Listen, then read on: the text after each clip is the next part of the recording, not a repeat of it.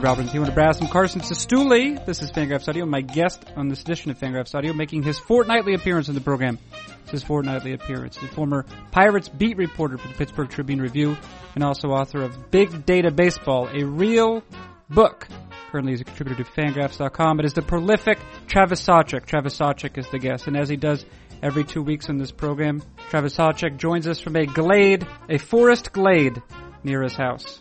What does he talk about? Of particular note this week is what I mean to say. Of particular note this week, the politics of local Little League baseball, the power and the power struggle of local Little League baseball, attempted to curate the brooding interests of Travis's son, perhaps an uphill battle. But mostly what we discuss is Travis's World Championship title in the Hardball Dynasty League, in which he competes with a number of other baseball writers. It is the BBWAA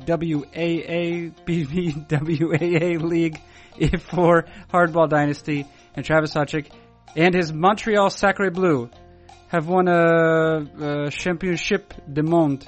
They're les champions du monde, probably is how one would say it if one were attempting to speak French poorly.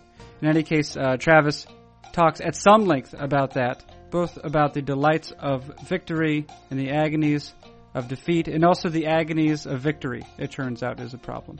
All of that is to come. What I'm going to say just briefly right now is that Fangraphs memberships exist for a reasonable sum. Readers of Fangraphs.com and listeners of Fangraphs Audio can support the great work that appears at that site. And for a slightly less reasonable sum, those same readers and those same listeners can acquire an ad-free membership, which allows one to browse Fangraphs.com without the burden of banner ads, facilitating faster loading speeds and also liberating one from the tyranny and the distortive effects of advertisement. In any case, with that advertisement having been completed, let us now turn to our conversation. What is it? It is Fangraphs Audio. Who does it feature? Travis Sawchik, the prolific Travis Sawchik. And when does it begin? Right now.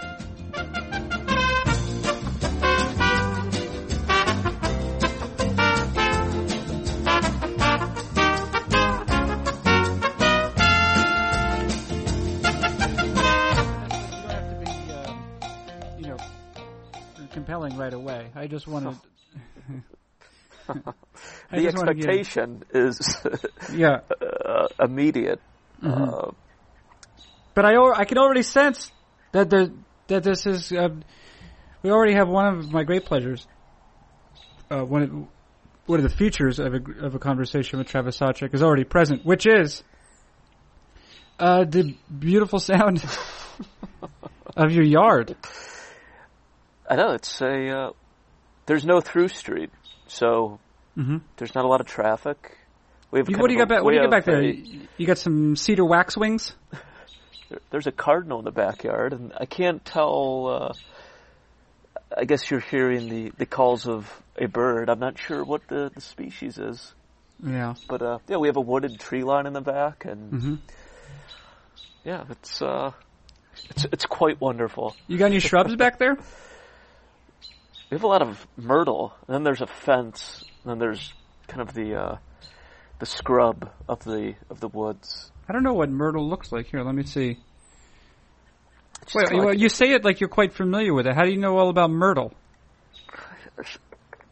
My parents have had a lot of myrtle. We have myrtle. I've been exposed to myrtle for years, so I'm just... There's various types of myrtle. This is probably the least attractive. It's more of a ground covering, I believe. I could be wrong, but... Did you plant that myrtle, or did someone else plant it? No, it was with the property when we purchased it. Okay, but you were fine with the choice. Yeah, it's a nice ground covering. Have you amended any of the yard? We have added some hosta. Actually, my wife has added hosta. We have a small herb garden, but we have nothing dramatic. Sure. Yeah.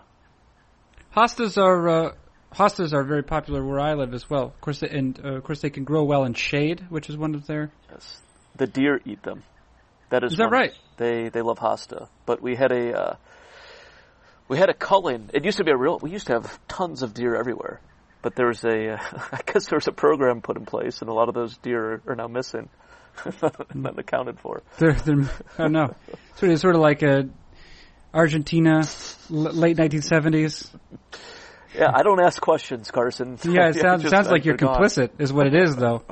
I was among the quiet, and I guess I am complicit. I did not speak up. Mm-hmm. You're too busy with your trinkets and your toys. Is that right, Travis Sutter? I have a lot on my plate. Yeah,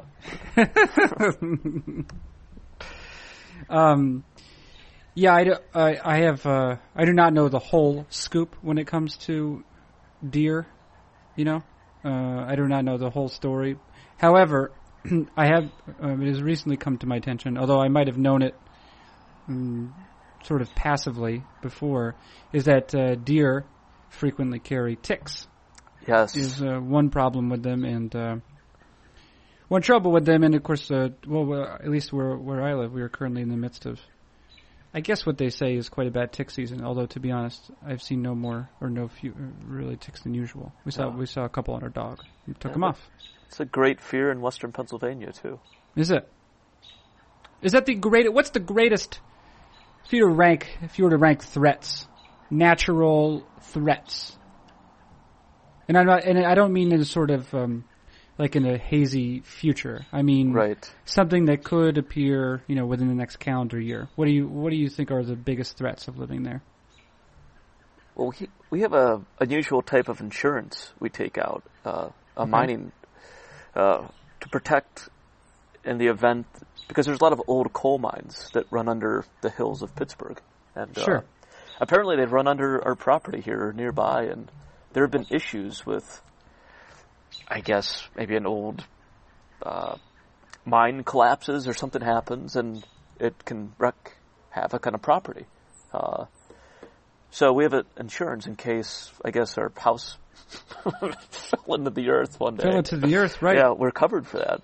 I do recall, and I'm not going to remember the town, but there is what I believe is either a Radiolab or This American Life story about a certain town in Pennsylvania, I believe, that was constantly burning.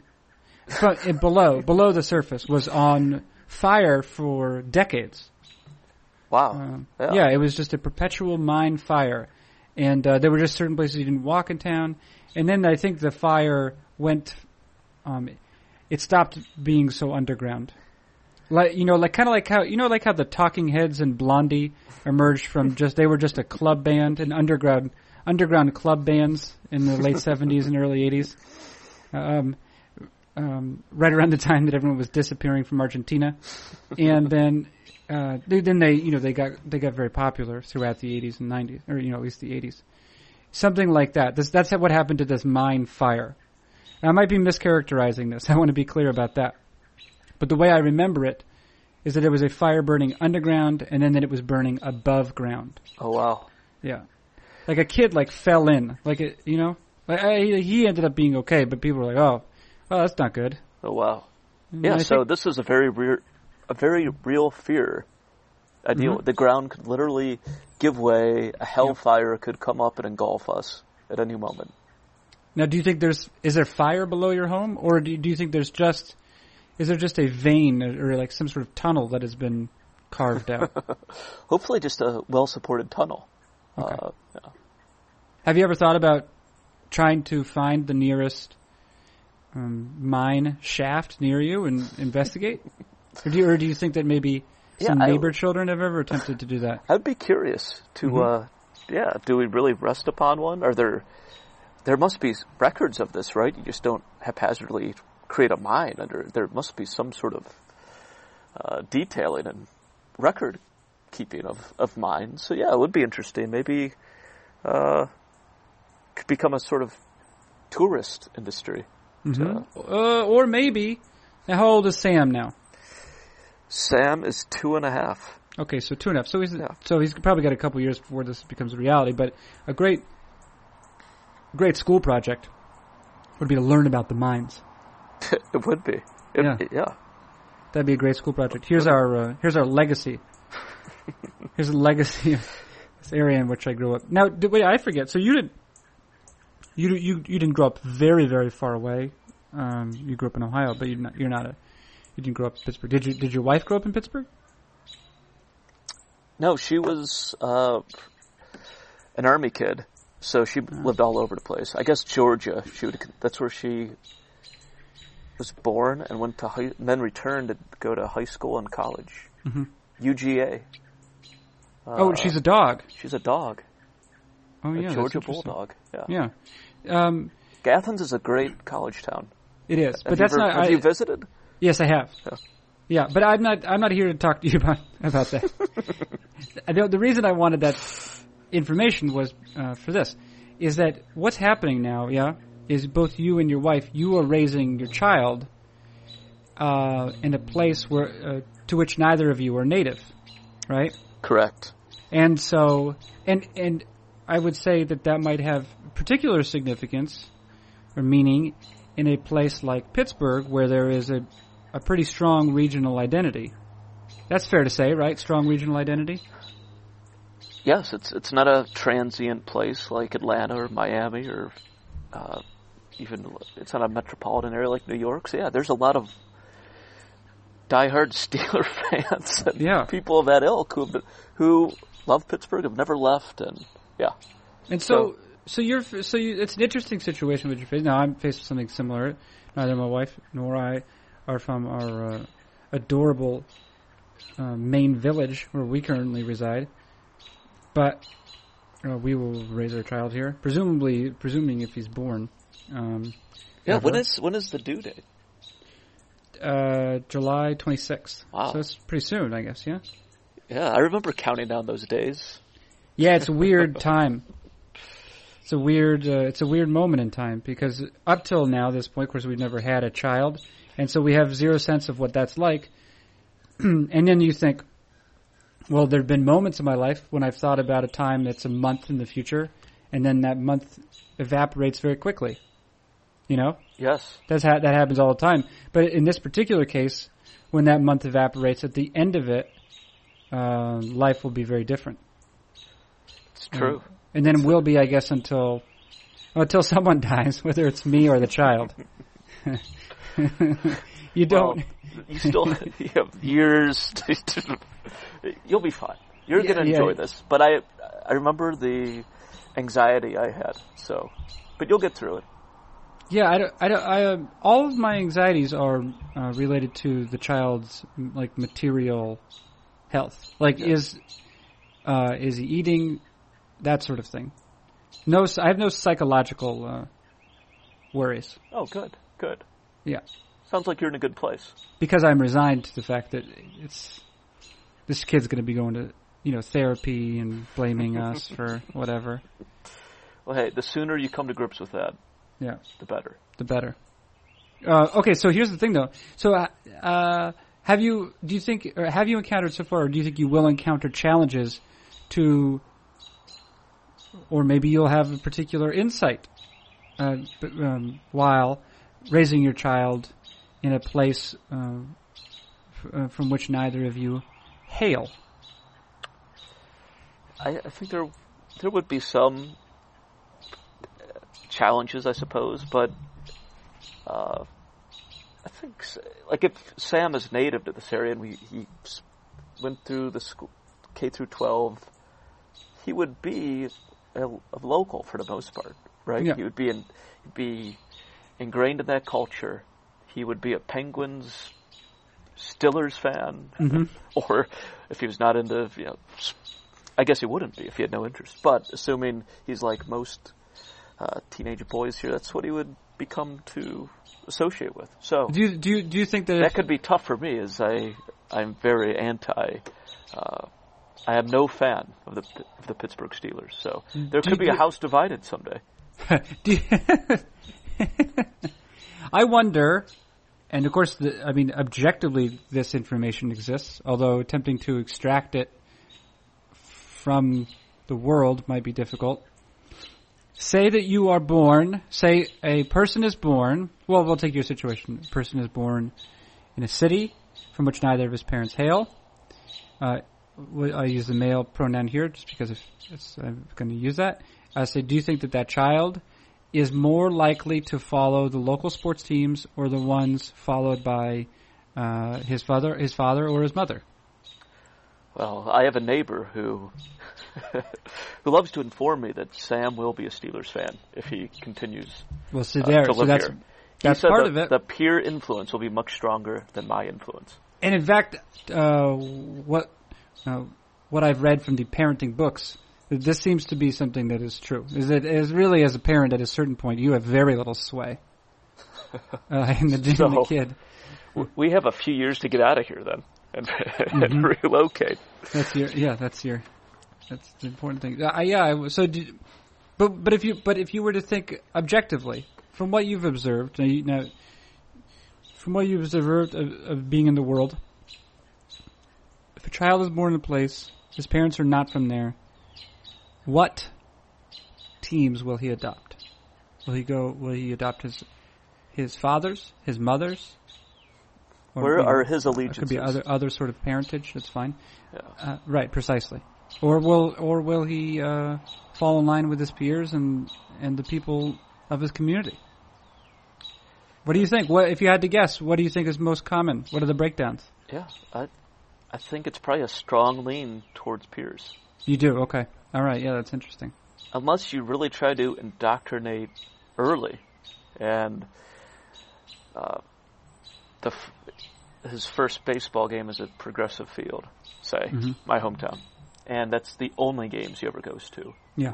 There's never black and gold on the television, and maybe that creates a sort of imprinting where he'll form allegiances. Well, I think important. first game might be important. That's a big memory. Could be huge. Could be huge. Could be huge. But these are relatively, sports team allegiance, relatively trivial. I suspect you were really trying to get at it, whether the child could be affected negatively or positively in a more profound way through this idea that his parents are both outsiders in a community. Well, that could be another thing too. Well, I can also say this. So I know that now I grew up in a town called Concord, New Hampshire, and neither of my parents were from Concord, New Hampshire, right? I grew up in a neighborhood called the Heights in Concord, New Hampshire, and the Little League in the Heights. There were 4 different Little Leagues in town, like for up to through 6th grade, essentially baseball. Sure. There were 4 different Little Leagues, and we were part of the Northeast Little League. Okay, now the Heights was a relatively new part of town. And so most of the people who lived there were either from elsewhere or they were from various parts of Concord. Okay? So there was no cohesion necessarily.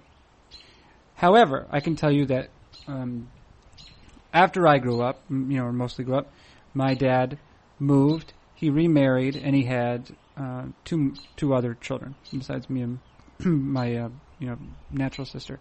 And he had 2 other children. And the older one of those, is my brother, Greg, played in the Little League in the South End, okay, the South End of Concord, which is a much older, more firmly established part of Concord, okay? Okay. And the climate was very much different. So while not only had he been an assistant coach, and eventually president of the Northeast Little League, he met resistance immediately when he attempted to coach or participate in the South End Little League. Interesting. And while the drafts of players had been, while the managers behaved themselves fairly well in the Concord Northeast Little League, Sure. I mean, there were definitely fathers whose kids were friends, but generally it'd be like, oh, this team drafts this player, this team drafts this player. There were many more backroom deals in the South End Little League, from at least how I remember it. And this is because these families had known each other for a lot longer. Yes, and those sorts of, I guess, political matters of sort. Mm-hmm. Yeah, if you're an outsider, you will be negatively affected to a degree by similar. What do I want to say? These relationships you're talking about. The old money of the town. Yeah. You're an outsider, and if Sam grows up here, if we never leave, he might not be. Who knows? Maybe we don't go to as many block parties or. Do you envision a situation where Sam plays Little League, and follow-up question, where you participate at some level with the team, assistant coach, something like that. General manager. Yeah. Sam's Little League team will have a general manager. It'll have a quant and a team psychologist. What else do we need? Who's going to be your? Who's the guy in the Pirates who goes between the front office and the players to explain the concepts? It was Mike Fitzgerald. Right. He's been, and then of course he runs the Diamondbacks analytics department now. They replaced him, and the name, I should know this, but the name is escaping me at the moment. That's but okay. There's that hybrid role. Right. You need that pitching coach, hitting coach. Yeah. There's a lot that needs to be. There's a lot that needs to be done. Mm-hmm. That's an example, a real world example of, as an outsider, where you can be negatively impacted. Mm-hmm. Now, do you? Well, maybe I'm sure it's different for you, baseball. But do you feel like you have a rooting interest for baseball at this point? Yeah, not as much. I mean, I would have liked to have seen the Indians win Game 7 last year. Mm-hmm. But I think being a sports writer, writing about the sport, it does strip a lot of the fan away from you. I mean, I still like the game, but as far as individual rooting interests, I can't explain why exactly in great detail, but some of the magic is gone when you go in the clubhouse and it becomes part of your daily routine. Mm-hmm. Still an enjoyable routine, but some of the romanticism and magic is lost. You become less of a fan, or at least I think you probably should if you're trying to. You're trained to be objective and think, or you're supposed to be as objective as possible in reporting and writing. So I am less of a fan than I used to be. Are you partially responsible for manufacturing the magic as well? Aren't you essentially a baseball magician at some level? Well, you curate the stories. I mean, think about. Right. We are responsible to a degree. We're the middleman who is taking readers behind the curtain a little bit. Yeah. And I would not be careful what pronoun you use. You are. and I have a different role. But for example, you did here's a piece. You did something on Lester, John Lester, some point over the past week or two. Yes. And you actually seem to, of course, the only narrator. I don't know how reliable he is or not. The only narrator is Travis Sawchuk. There is a taped recording of this conversation. Okay. There's a tape. Oh, there's tapes. There's tapes. Believe it. You proposed to him, right? So as you noted, and as he notes in your piece, a number of people come to him and say, what's wrong, what's wrong, what's wrong? Essentially, that's the question, right?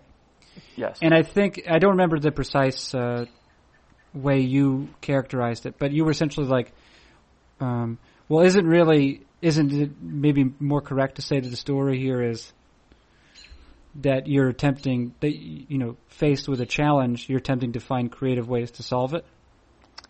I did propose that. Right. And then again, per Travis Sawchuk, John Lester says something like, what an amazing idea. It was something like that. He said, I like the way you're thinking about this. Or something I like the way you're thinking. Yeah. Or I like where your head's at. I think he said, I like where your head's at. Yeah.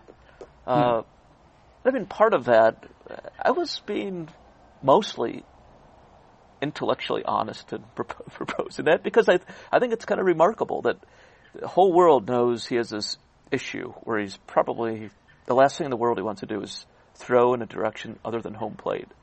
And yet he's controlled the running game really well through this. I mean, part of it's his time to home, but it's also the credit to Wilson Contreras. Not so much Miguel Montero. Yeah. But yeah, they found this creative solution to work around it.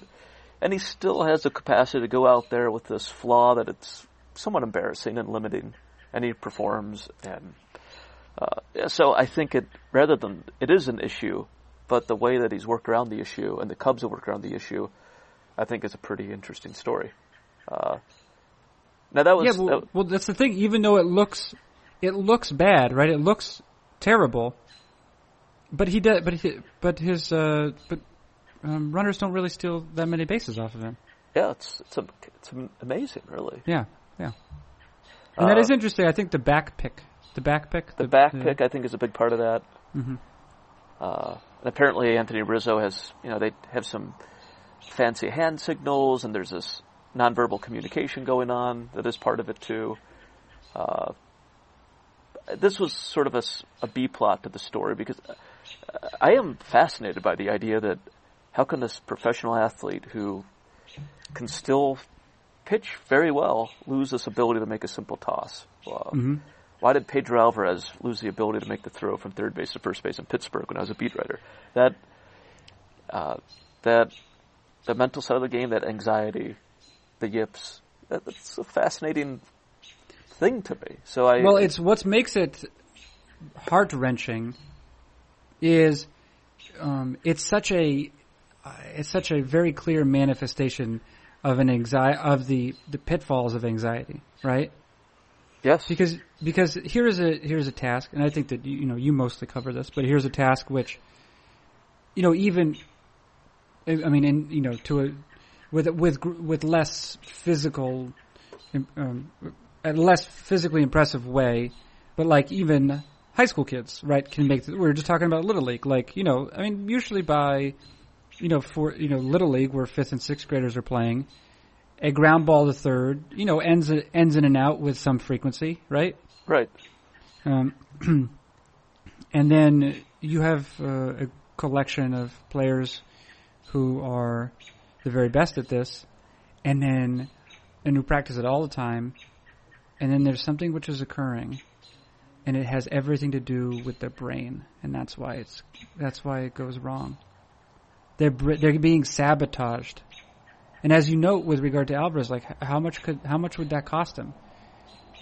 How much has it probably cost him? It's destroyed his career, you could argue, because in 2013. This was a former number 2 overall draft pick, and in 2013, he was a capable third baseman who I think he tied Paul Goldschmidt for the NL lead in home runs that year. Looked like he was going to play himself into a very lucrative contract. And then he lost his ability to throw. He didn't really want to play first base, and he was pretty awful there and going forward. And now he's playing in AAA Norfolk, I believe, still for the Orioles. He couldn't find a major league contract this year. He should be in the prime of his career, or the tail end of the prime, and yeah, it's remarkable that whatever you want to call the condition, the phenomenon leads to this. Right. So last year, as an example, right? He was worth roughly a win in just under 400 plate appearances. Okay, but he lost 9 runs.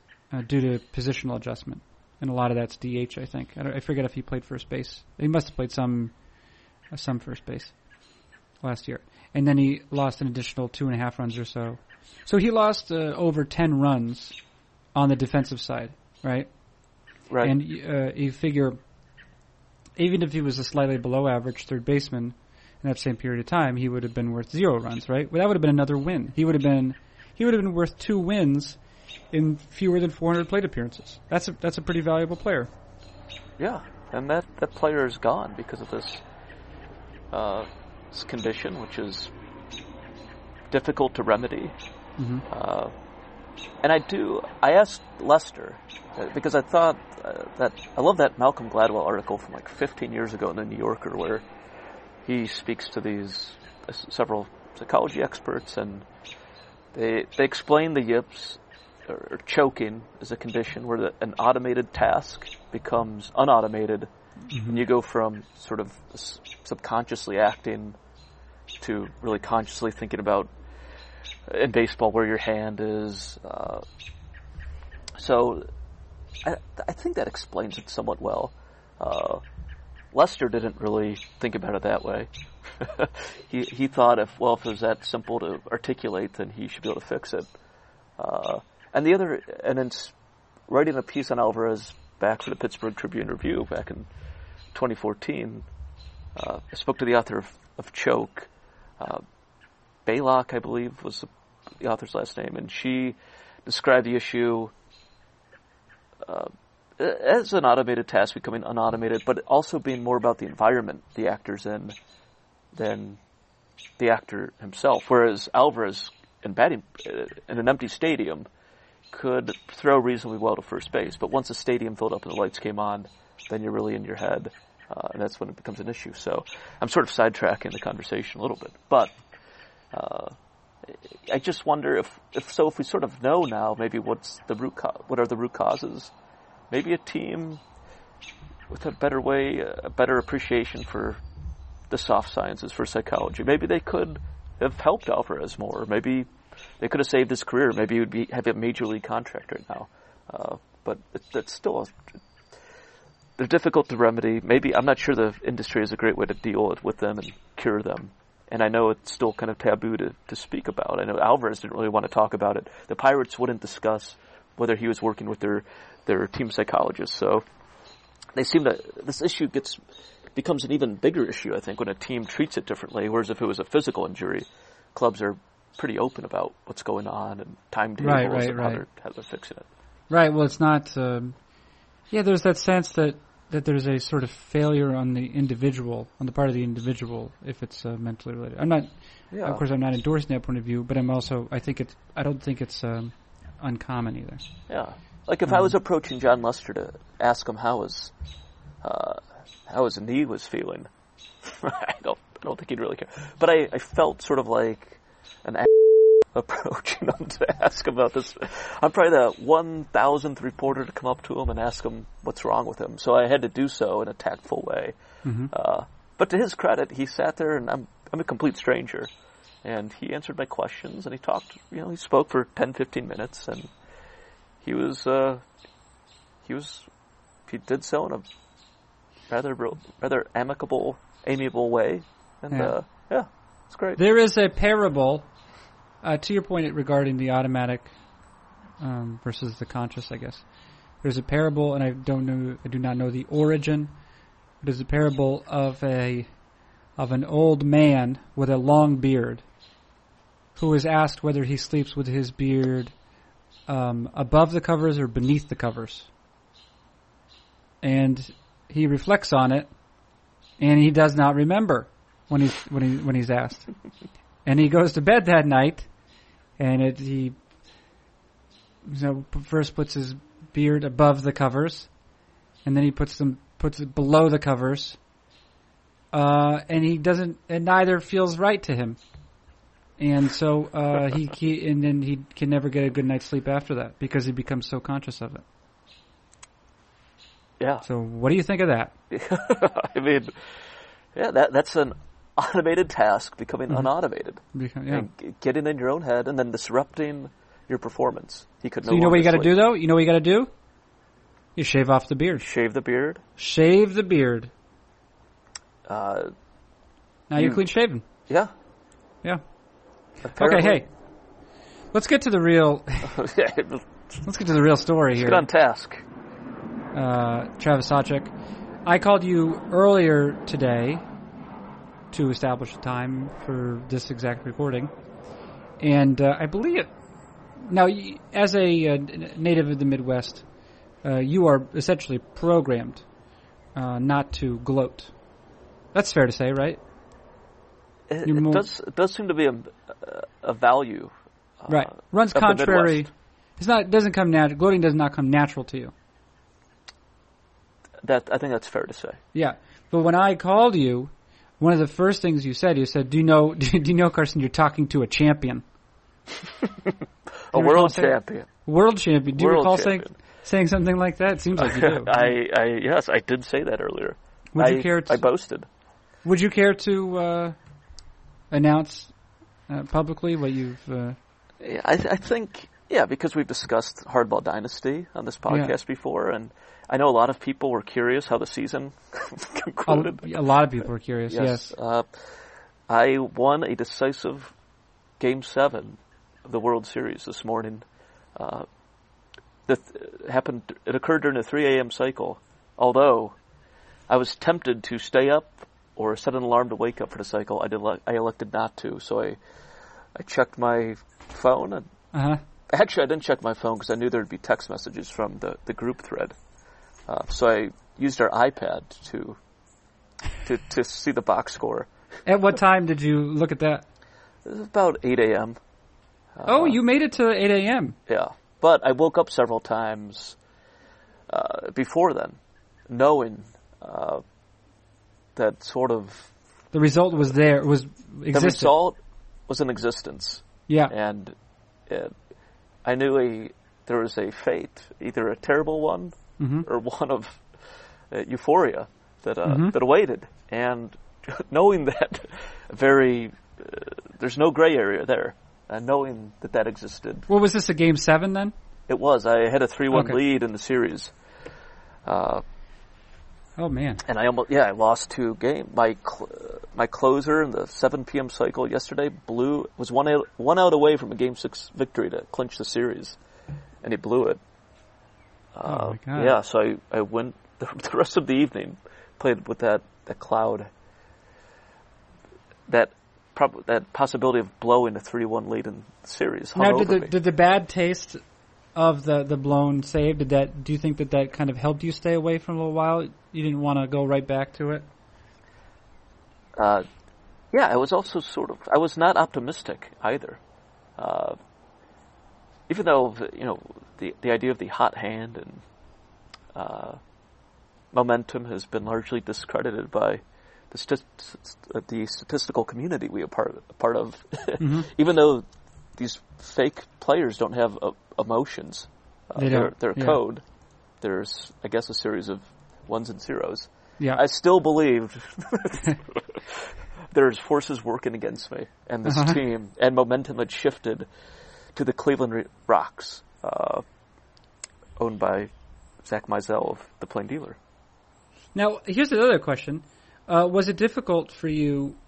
Now, of course, you were playing. You were general manager, everything. You're an invaluable part of the Montreal Sacre Bleu. That's your franchise. That is correct. Yeah. Was it difficult at all to play a Cleveland franchise? Because you're of course you're native, and this is not real life, of course, but there are elements in place that make it sort of seem like our life. Yeah, I felt a little bit for the Cleveland fan base, and because Zach has appeared at one of the World Series in this league, and he also lost in the Game 7. Wow. Yeah, the league was, I think, many people are rooting for Zach, especially those that play this game in the Cleveland press box. And it's kind of weird to be as a Progressive Field earlier this week, and our fake World Series was being played in an imaginary Progressive Field, and I was at the real Progressive Field. So it was a dream within a dream. It was strange. Are there what if sports have they managed to produce a sort of AI generated game recap? They have not. I mean, there's the play-by-play, but there's no written recap. Okay, yeah. How do you think if you were going to write your pyramid style gamer for this Game 7 victory? Do you have a sense of where you'd start, where you'd go? There was a win probability shifting event.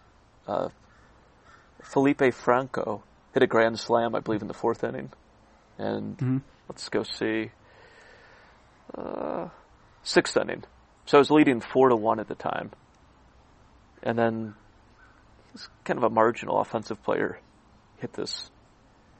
What did he do? He OPS'd 678 for the season. He's more of a glove first third baseman. He hit this grand slam. So I'd probably lead with this, with Frank. His signing was much maligned in the media. Was it? Calixte was partly acquired because of his offensive struggles. Calixte, whom we have invoked before, that was the player. There was a lot of uproar. Yes. He OPS 992 in the postseason. So he turned out to be a pretty important player. Yeah. It's good, it's kind of good that it wasn't Calixte who hit this grand slam. That's right. A lot of blowback. There could be a lot of blowback that could have really worked against me, and it would have threatened the legitimacy of this championship. Mm-hmm. So I'm glad it wasn't Calixte who was the hero. So you would say something like Felipe Franco almost lost his job, or nearly lost his job in the middle of the season. And then you'd say he did his job. He did his job Thursday night. He did his job perfectly Thursday night. And then there would be a very descriptive scene of the ball, sailing above and beyond the left field wall at Olympic Stadium in Montreal, and the fans going crazy. Mm-hmm. Franco doing a Jose Bautista kind of bat flip from last year's wild card game. Yeah, so then there'd be some description. And then Ralph Kulik, who is the starting pitcher, was 3-0 for me in the postseason. He would earn not that credit. win-loss record means much, but right. Although it's certainly not predictive, but the fact that he pitched well in 3 games and won 3 games was critical. Another good point. Yes. Hey, Travis. Yes. That's a good point. Yes. Thank you. You're welcome. Yeah. So yeah, that's hopefully we haven't lost most of your audience in this segment, but no, I'm not worried about that. I'm worried. I'm intrigued. I'm invested in this. Yeah, but I have a championship now. That's kind of cool. And Mark Carrig, who covers the Mets for Newsday, on the message board, he made a post of all the current owners who've won championships, and now I'm among that group for as long as I'm in the league. Mm-hmm. There'll be a jacket ceremony. Okay. There won't. I wish there was. Yeah. Is there anything at stake that you're able to divulge, or just pride? Just pride, and I think I get next season credited. But what I thought was interesting, what we spoke about. Well, wait. Hey, by the way, we mentioned this before. You were one of 3 people who had already upped for the next season. Right. Are you? Oh, and what's really important are you going to be a part of this next season? Yeah, sure. Have you heard back from the commish? I don't think I have, but I sent along your email. Yeah, well, maybe they've decided rightly not to include me. Maybe I should send you the commissioner's email. I need to get you in conversation. Well, when is it? When is it necessary? We still have a few days before you could sign up. So okay, yeah. All right, let's not worry about it too much. I think that's going to work itself out. But what I thought was interesting was leading up to this Game 7 yesterday, after that awful Game 6 loss. When I was in a dark place. I was checked, a lot of despair. I was actually picking up a pizza last night when I read the box. I stopped I left the pizza parlor and had this, the flat pizza box, and I stopped on this sort of piazza. Oh, really? You stopped at a piazza with your pizza? I did. Okay. And I read through, and I thought, oh my God, I have a 1-run lead going into the bottom of the 9th. It's going to happen. You're reading along. I'm scrolling with my thumb, and I wonder if anyone was studying my countenance, my facial expressions during that period. They saw quite a change in emotions. And wait, so you thought you were gonna win you thought you were gonna win it right there? I did. Right there in that piazza. Right there at the corner of Washington Road. Let's look it up. Now, is this Village Pizza? Pizza Badamo.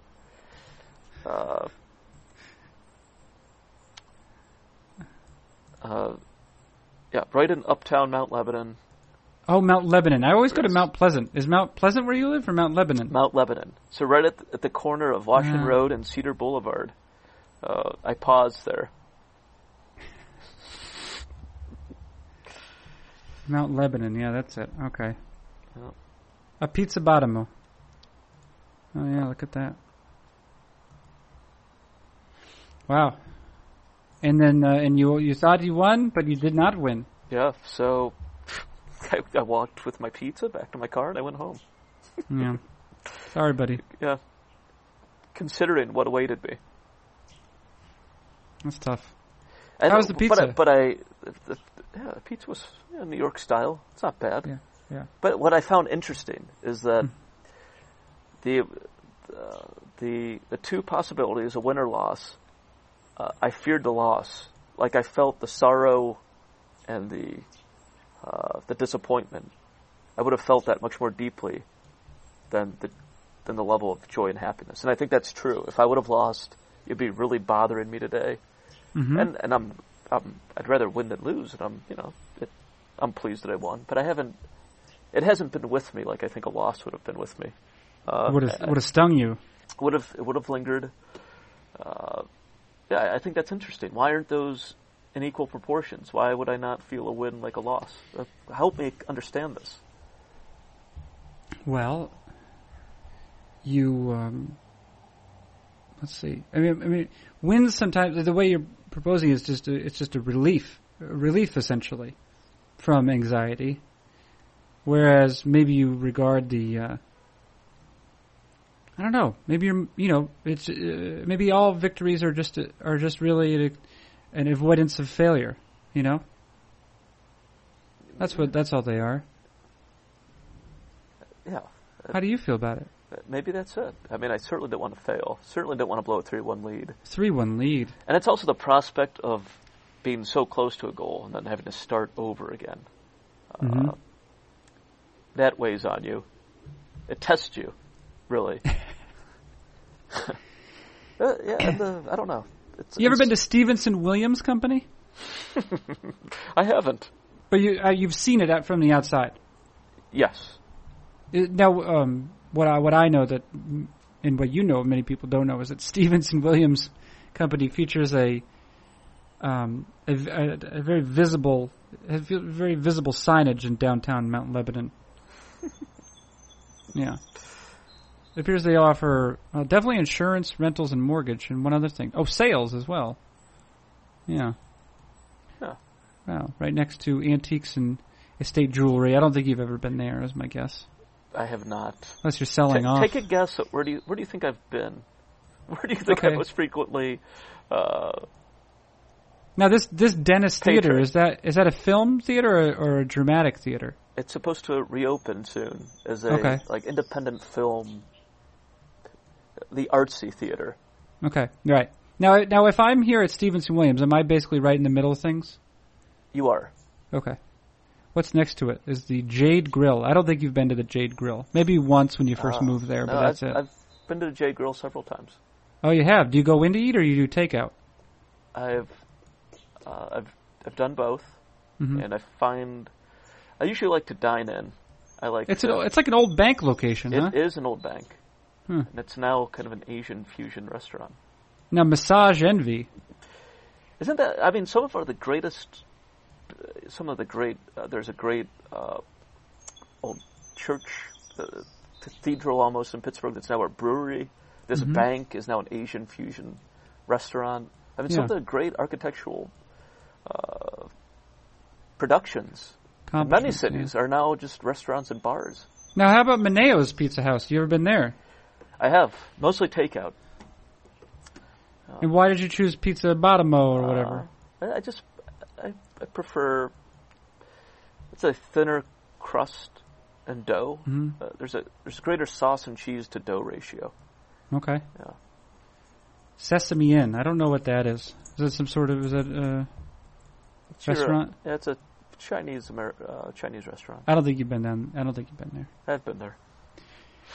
Uptown Coffee. You've definitely been there. Oh yeah. Sam is very popular at Uptown Coffee. Adorable Mount Lebanon Floral, which is sort of like a Tudor-style building. This seems to have some, I don't know when this was taken, it has some yellow flowers hanging from it. I was going to say they're forsythia of some sort, but maybe they're goldenrods that have been cut. You have a sort of goldenrod. This is from September 2016. The Fabric Place. I don't think you've been in the Fabric Place. I've never been in the Fabric Place. What is Alberta Modern Bar? Modern Hair. Modern Hair, yes. You don't get your hair cut there. I do not. I get $15 haircuts at Supercuts. Oh, you do, huh? Yeah. I've had a few. You're just giving up, aren't you, Travis? I have. There was a time when I was single where I would occasionally get a more expensive haircut. But now you say, what's the point? But to me, the replacement level haircut is good enough. And, yeah. And well, what is the point? I've seen your face before too, so you're not working with a lot of raw material. Right. So, yeah. Why? This is not where to invest. No, it's a good point. Yeah. Maybe invest in in the children. Little Tokyo? Okay, sure. You seem to have done all the other Asian restaurants. I bet you've been to Little Tokyo. I have, yeah. Okay, yeah. Ooh, the saloon. I bet you've gotten a drink at the saloon. Oh, I've had a drink or two at the saloon. Yeah, you have. I will if you ever make your way to Mount Lebanon, I'll take you to the saloon. Is that the number one place to visit for adult fun? In the? I think it's been open. It's celebrated its 40th year of operation last year. So it is. It's sort of like the Cheers. It's the Cheers of Mount Lebanon. Oh, look! Here's your LRT station right here. What is that? What does that mean? LRT. Light rail. You would assume light rail. Yeah, LRT. Light rail station. transit. What do you take that? I assume, right? I do occasionally. You can take it right to the ballpark. Right. It's about a 30-minute commute. Oh, that's pretty good. It's not too bad. Yeah. Now, there's a strange. It's more efficient if you have a parking pass. It's probably time efficient to drive, but there's something nice about taking the train to the ballpark. Yeah. Well, plus also, you could do whatever you want when you're on the train. I mean, not whatever you want, but you don't have to be focused on what's right in front of you. Yeah. Hey, listen. There's a strange little white house, and I'm like right across from the saloon here. Do you know what I'm talking about? A strange little white house across from the saloon. What is this? It's set back from there. It's right next to an H&R Block.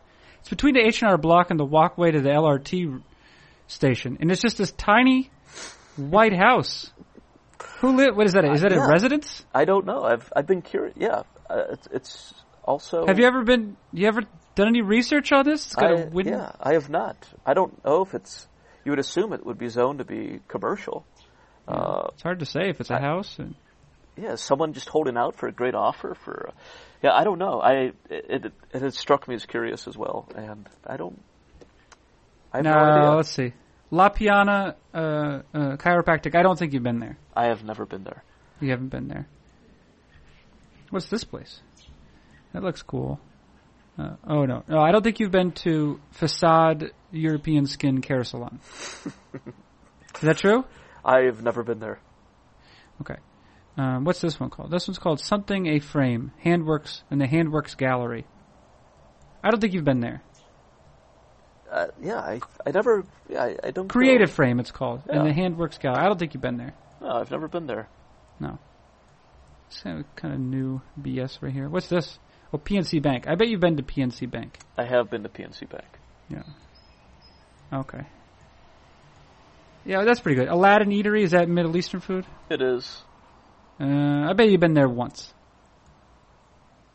Yeah, once or twice. Yeah, a few times. Okay. All right. I wasn't saying much more than that. What is this one called? Oh, Salon Vivace. Hello. I don't think you've been there though. Yeah, they are not what I'm looking for. What's this place called? This place is called Quest Diagnostics. I don't think you've been to Quest Diagnostics. Sam has had blood work done there. Oh, has he? Oh, is he okay? He has. As you'll find out, as a soon-to-be father, there's a lot of testing and prodding.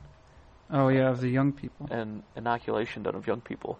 Yeah. And it's kind of heartbreaking to hold your infant Well, someone jams a needle into him and extracts blood. That's why you are firmly entrenched in the no vaccine movement, from what I understand. That is not true. That is not true. Well, that's not the indication I'm getting from your many Facebook posts, Travis Sawchik. You're always going on at length about your precious bodily fluids and how. This is fake news, Carson. And I actually I don't remember the last time I actually authored a Facebook post. I will go on and I will like a comment or a photo. And maybe track down old high school classmates. Yes. See what they're up to. I will stalk people. But I don't feel the need. I don't see the utility in me posting my opinion on politics or social issues. Hey, what do you, is there anyone you ever come across, you're like, oh, I wonder where Dan is? You know, you say, I wonder what Dan is, and then you kind of find Dan. I don't know what his name is. Yeah. Say his name is Dan Wigglesworth. Old Danny Wigglesworth, right? Wigglesworth? Yeah. And you say, where's Danny Wigglesworth? And then you look and you find out he's something important. He's like a beloved documentary filmmaker.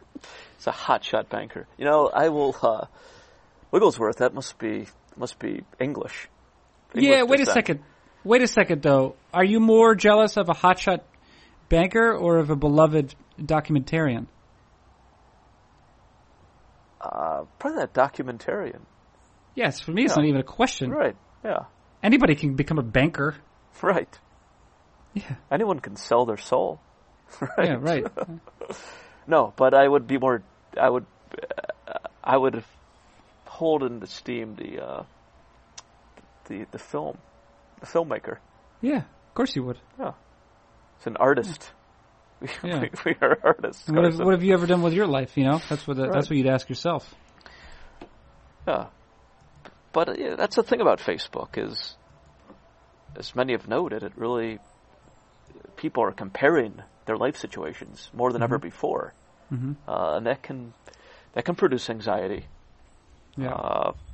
So I think there's a lot of unhealthy things about Facebook. Unless you approach it with the idea that you're already a piece of junk. You know, unless you're not trying to achieve or better your place or feel like you should be in a better place. Yes. Yeah.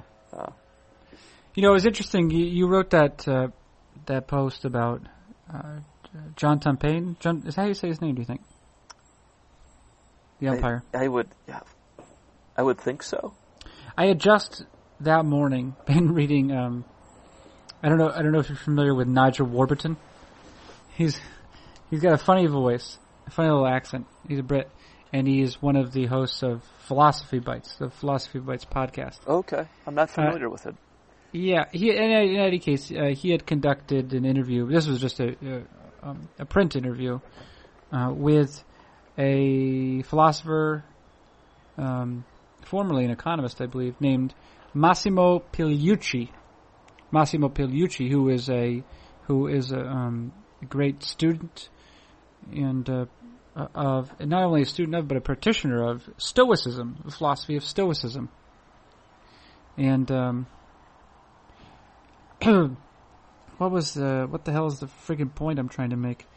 Massimo Pigliucci. Oh yeah, that's right. It was I guess so. Epictetus is an ancient, and he's probably one of the most cohesive voices in Stoicism, this ancient philosophy of Stoicism. And he says that, I think it's him who says it, that the reason any of us can survive is because there's always an open door. No matter how bad life gets, there's always an open door. And do you have a sense of what he means by open door, Travis? There's always an open door. There's always an open door. If you don't like what's going on in your life, there's always a way out of it. That's a nice perspective to have. Yeah, I don't know if it's always accurate, but I suppose it's often accurate. Right. Or possible. So his basic point is that you can deal with anything because in reality you don't have to deal with any of it. You can you can off yourself, you know, and it's hard not to it is hard not to chuckle or laugh audibly in regard to that sentiment, because there's something there's something very ultimate about it, something dark about it, and at the same time, I think that the truth of it is what forces us to giggle in spite of the darkness. But I had just read or at least this interview in which Pigliucci is talking about Epictetus' theory of suicide and how it always remains there for us. And then I read that about the umpire, and I was attempting to figure out how it fit in the grand scheme. Now, of course, there are many people who maybe do not. I think that what Epictetus would have suggested is that you approach suicide like you would do anything else, in a very rational way. So you do not have the faculty to extract yourself from whatever position you've ended up in, and therefore you have suicide. But for many people, I think this is probably dumb because it's obvious. For many people, perhaps there are other reasons why they've found their way to that point. Yeah, that's interesting perspective. Dark subject material. Dark subject. But that was an incredible story. Yeah. That wasn't really like a traditional Fangraphs piece, right? I mean, there's no analysis. No, but I think you asked some ideas. Did you read it after I edited it? Well, I trust you. So I have not read it, actually. Okay. Well, I guess you can check out what it says. Maybe things have gone. But I often find you don't overhaul pieces. You will make subtle changes. You will clean up broken sentences. Not broken sentences, but I think there's always an advantage to having a second pair of eyes on a piece. Oh, I agree. And if I'm ever doing anything, I'm attempting to allow you to articulate the point in the way that you intended. But sometimes when you are writing a piece, I'm not saying you, Travis Sawchuk, although that's probably also true, but when one is writing, it's very easy to get mired in it. Yes, I think it's true. I think the second set of eyes is critical. I think it's hard to edit your own writing. That's what I find it's hard. Yeah, but after your so here's two parts that I edited slightly. On the one hand, you talked about you said we rarely saw calls overturned before the advent of replay. You were talking about the decisiveness of umpires. Yes. And then I added these two sentences. I said, on the one hand, that might be regarded as a product of stubbornness, because people do say that about umpires sometimes. Yes. They're obtuse. On the other, it's a sort of stubbornness that lends order to the game, and games at their heart are collections of somewhat arbitrary rules upon which everyone agrees. So the idea is that if there aren't umpires, then the rules are not being enforced, and therefore the game doesn't exist. So you need people who are there essentially to safeguard the rules, because what they're doing by safeguarding the rules is they're protecting the integrity of the game. And I thought that's what Travis Sawchuk meant. Oh, it's a wonderful passage. What do you think? I feel like you should take credit for that. No, it's fine. Your initial should be italicized with CC. Right. Yeah, with maybe. The tagged. And then I added this a little bit after it, because you were trying to say that you said something like not all umpires might have this, because you were trying to ride a difficult line, because you're trying to take this event, which is profound in some ways, right? Yes. One human interacting with another, like on the brink of mortality. Right. And then but I think you were probably conscious of the fact that you were writing this. Just because it happened to someone within baseball doesn't necessarily mean it's about baseball. And so you maybe had a bit of anxiety, Travis, about how cohesive you should make it, how thoroughly you should connect it to like baseball specific things. Yeah, I was apprehensive. I was more apprehensive as I started to write and continue to write the piece. And because I had this idea where, okay, really crazy story. Maybe I can make it a little Fangraphy, because I do think there are qualities about anyone who makes it to a major league field that I suspect are unusual beyond physical skills, and umpires are not there large because of physical skills. And so maybe I was making too much of a leap to connect it to this umpire who possibly saved a life on right. On but your point is that these people maybe have some natural proclivity for decisiveness, and if not that, or that, and in addition, they're also essentially trained to make decisions constantly. Yeah, I'd be a terrible umpire. I would take 20 seconds sometime to really think about, weigh all the evidence, come up with feel strongly about it, and then make the strike ball call or right. whatever. So you're saying like there's this it is a game on the one hand, but we are essentially like the product of how we invest our time, right? And these people spend much of their time making decisions very quickly. Attempting to reach some sort of understanding about a situation, interpret it, and then pass judgment on it in a short amount of time. So that's some kind of training. I mean, obviously that's training to be an umpire, but you're not going to. It's not like it's going to have no effect on the rest of their lives. Yeah, it is a product of training. Maybe honing some innate skills. Mm-hmm. And I also think you have to have an element of courageousness to be on a major league field, whether you are an umpire or a player. And that was this was a courageous act to go save this person. Mm-hmm. And I think to go in a big glass fishbowl where everyone's looking at you and second guessing and criticizing everything you do, I think it takes some courage to put yourself out there all the time. And there's also another level of physical courage where you have to be okay with foul tips at 100 miles an hour glancing off you as a home plate umpire or as a major league hitter. You have to be okay. You have to be able to be comfortable enough to know you're going to be hit several times a year by a 90 plus mile an hour pitch, and it's quite uncomfortable, I imagine. And I think the fear of the ball, maybe taking this too many degrees away from the subject, but so you have to have a couple of these trained and natural innate qualities to rise to a major league playing field. And hey, as a lot of other people just walked by this person who climbed over a railing on this bridge. The person who jumped into action was a major league umpire. Yeah. I don't know how much to read into it, but I think there's something there. It was certainly a heroic act, and I was not there for the press conference, but Clint Hurdle, the Pirates manager, said he asked Tom Paine, were there people walking by that elected not to stop as you were holding on to this person? Right. And he said, yeah, quite a few. I mean, to me, that's really sad.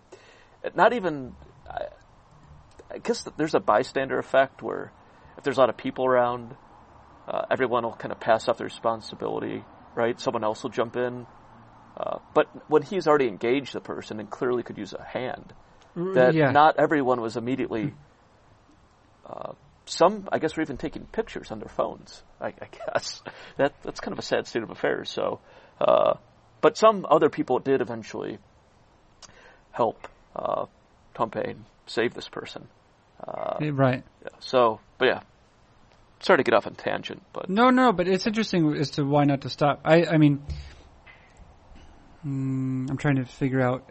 Would your natural instinct to have been to jump in and help the person, or would it have been to be guarded, not maybe hesitate and think what is actually going on?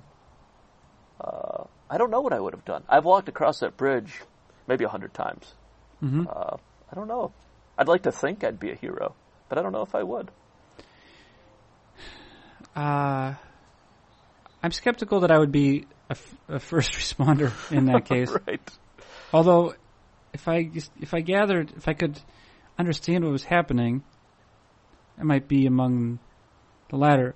I would also say this, is that my sense of like accountability to the community has grown exponentially in just like the last calendar year or two. Well, you're a big brother. I mean, it's an admirable role. Well, that's more a product than it's more than a symptom, but it's or it's more of a symptom than a reason, right? But I'm going to say my guess is that sort of thing happens for people at different times in their lives, and I know that it's happened for me certainly since moving to this town where I bought a house and where I feel a bit more integrated into the community. Even if I don't necessarily know everyone I see in the street, like I feel a greater stake in things. And so home ownership. You think that is the predominant reason? It would make sense.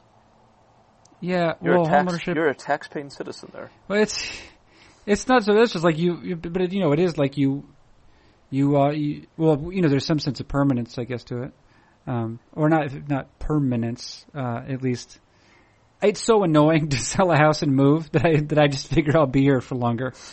It mostly has to do with that. We have to pack all this up. It's not just when you have an apartment, you pack it all up and you leave. If you own a home, you also have to sell the house and find somewhere else to live. Yes. Yeah.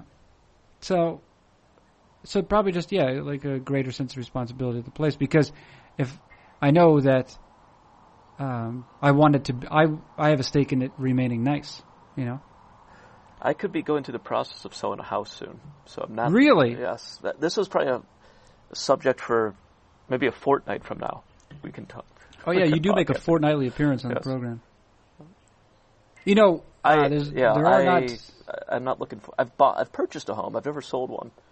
The prospect of moving is a daunting and undesirable. Wait, so as a little preview, because you've just spent some time enumerating the virtues of your your lovely backyard with all the myrtle back there. Yes. Do you think you'd be staying in Pittsburgh? Stay tuned. Oh. Stay tuned, everyone.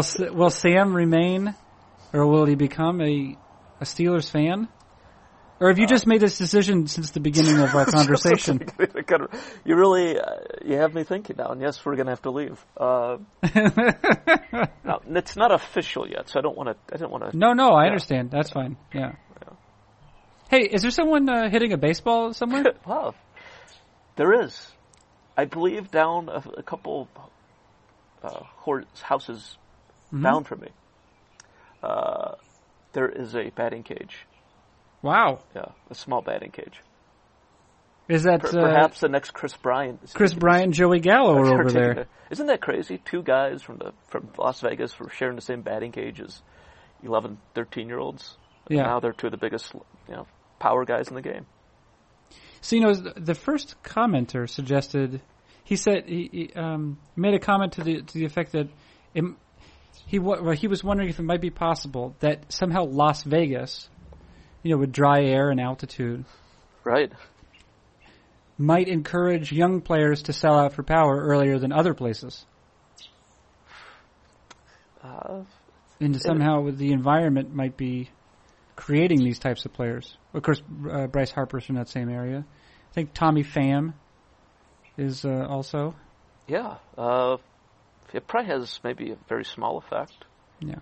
Say you were playing baseball in a place that had 6 times Earth's gravity. You probably would want to fly a ball, right? Keep the ball on the ground. I don't know. Yeah, of course you would. Yeah. So environment probably plays a small... But I don't... In this case, that's probably a bit of a reach.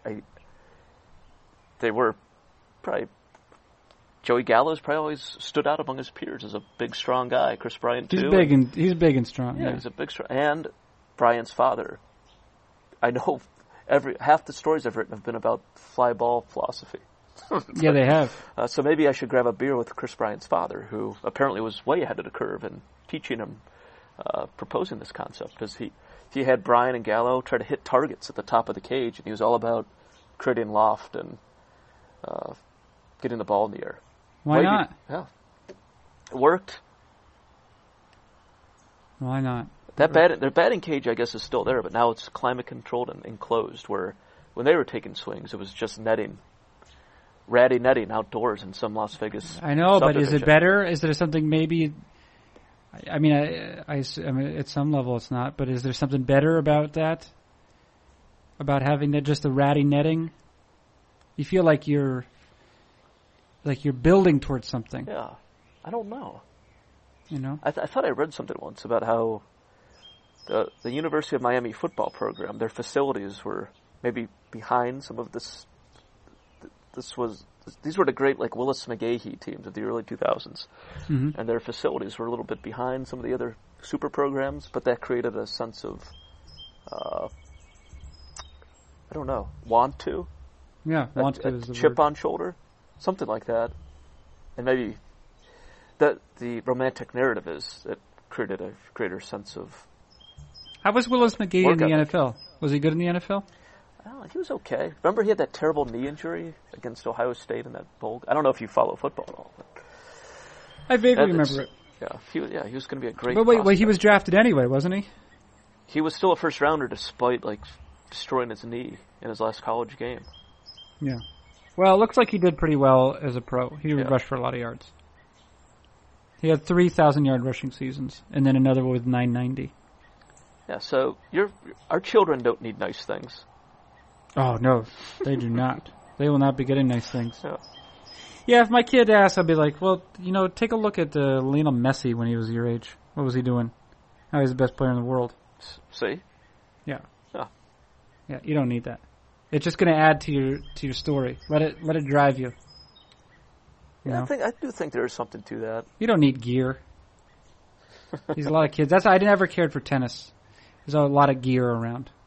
Yeah, I was not into that. If you have all the fancy gear and you suck, I mean, that's not a good look, right? So, it's really bad. Let's try to be really good, and then we'll worry about the gear. Yeah, be good first. Let's not be in it for the accessories. Hey, Travis Sawchik, you've hit the 1 hour, 15-minute mark. I'm gassed. Yeah. That's like 115 pitches. That's roughly, it's roughly, well, we usually, no, it's not. That's, well, it depends what our scale is. A 60 would have to equal 100, wouldn't it? Right, I guess it's technically would be like 75, but yeah, I get it. Yeah, you get it. We're living in the future when the 75 pitch counts. Okay, let's finish it. Let's be done. Let's be done. Let's start our weekend. Yeah, let's do it. Hey, it's a real pleasure. Why don't you stick around for 1 second? But in the meantime, it's a real pleasure to speak with you, Travis Sawchik. I always enjoy this conversation. Yeah, it's the closest we can get to being around Charlie Rose's oak table. That is not only the prolific but also the world champion Travis Sawchik. I'm Carson Cistulli. This has been Fangraphs Audio.